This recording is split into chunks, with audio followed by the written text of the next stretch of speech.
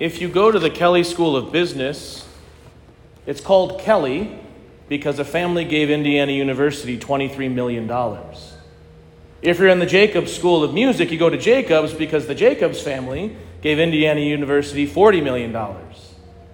If you go to a basketball game at Assembly Hall, you don't go to Assembly Hall anymore, you go to the Simon Scott Assembly Hall because Mrs. Simon Scott gave Indiana University $40 million.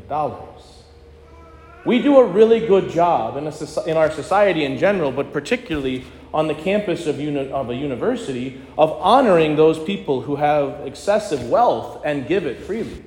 In no way am I complaining about philanthropy. Philanthropy is a great thing. Would that we had $40 million. I shudder to think what we could do for the advancement of the gospel here at St. Paul's. But we do a really good job of honoring people in our world simply because they have money and we know their names.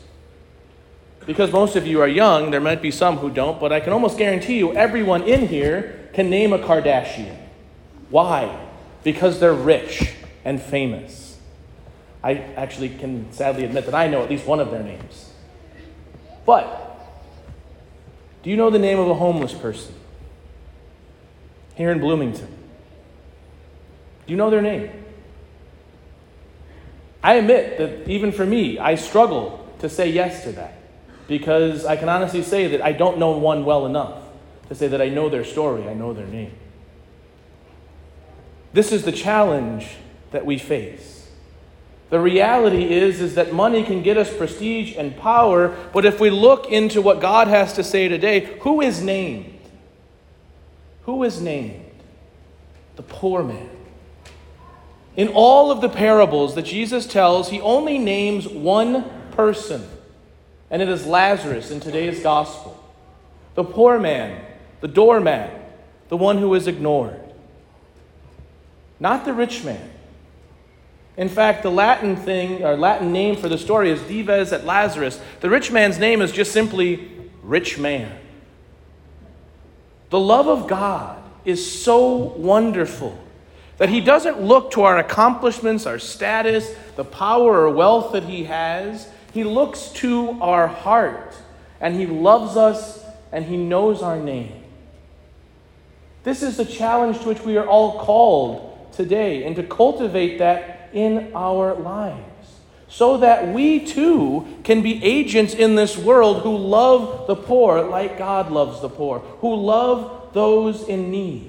And we don't need to look far for those who are poor.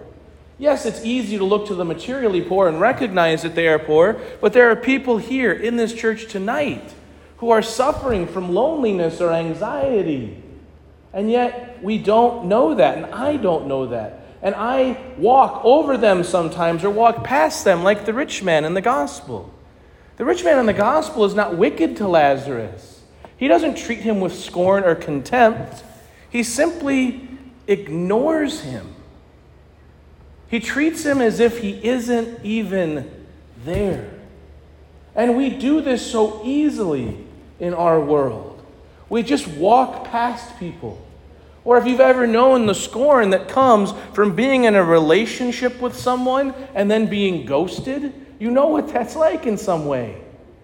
To build a relationship, to exchange and give some of your heart, and then to have someone just walk away as if you never existed, as if your relationship had no weight. How painful, how difficult that is. But God calls us to so much more.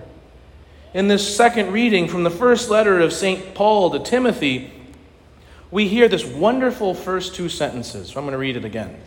But you, man of God, pursue righteousness, devotion, faith, love, patience, and gentleness. Compete well for the faith. This is what we are all called to aspire to do and to be. Men and women who pursue righteousness, who compete well for the faith, who strive to make the world a better place. And how do we do that? In the gospel, we heard that Lazarus yearned for the scraps that fell from the master's table. And so too do we.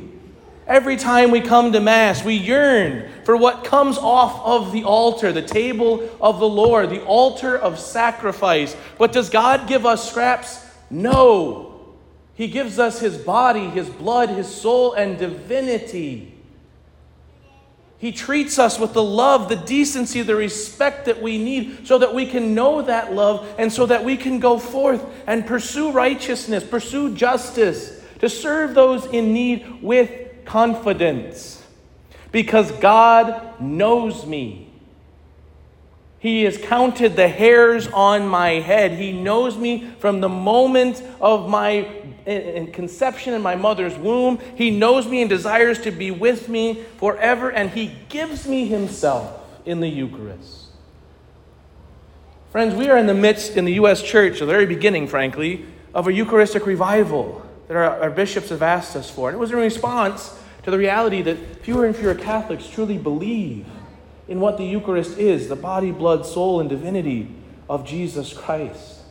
But it's also an encouragement and a cry from our spiritual fathers, from our bishops, for each of us to live a Eucharistic life. To live a life that is Eucharistic is to come to God, to change my life, to convert my life, to live in harmony with his teachings and his will, so that when I receive it, it can be fruitful, and so that everyone in my life I encounter, I see as another Christ. The rich man was willing to consume all that the goodness that the world had to offer, but not what God had to offer. And so when he looked upon Lazarus, he saw a doormat or something to be avoided and walked over. When we live our lives consumed by the Eucharist, fed by the Eucharist, we cannot help but go forth and see in our brothers and our sisters those who are in need. And this is the remedy, friends, to encountering and to taking on an unjust society and institutions that are unfair and unjust. Why is a society unjust, or a governmental program or something along those lines? It's because you and I are unjust to each other. We don't love each other well or well enough. And yet God gives us the Eucharist so that we in this community can love each other.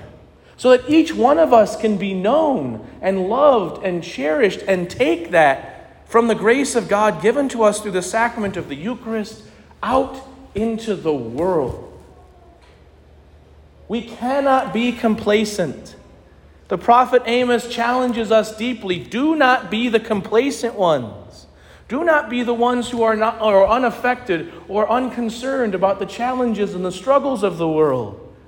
But be the one who humbly transforms your heart, your mind, your life to receive God in the Eucharist.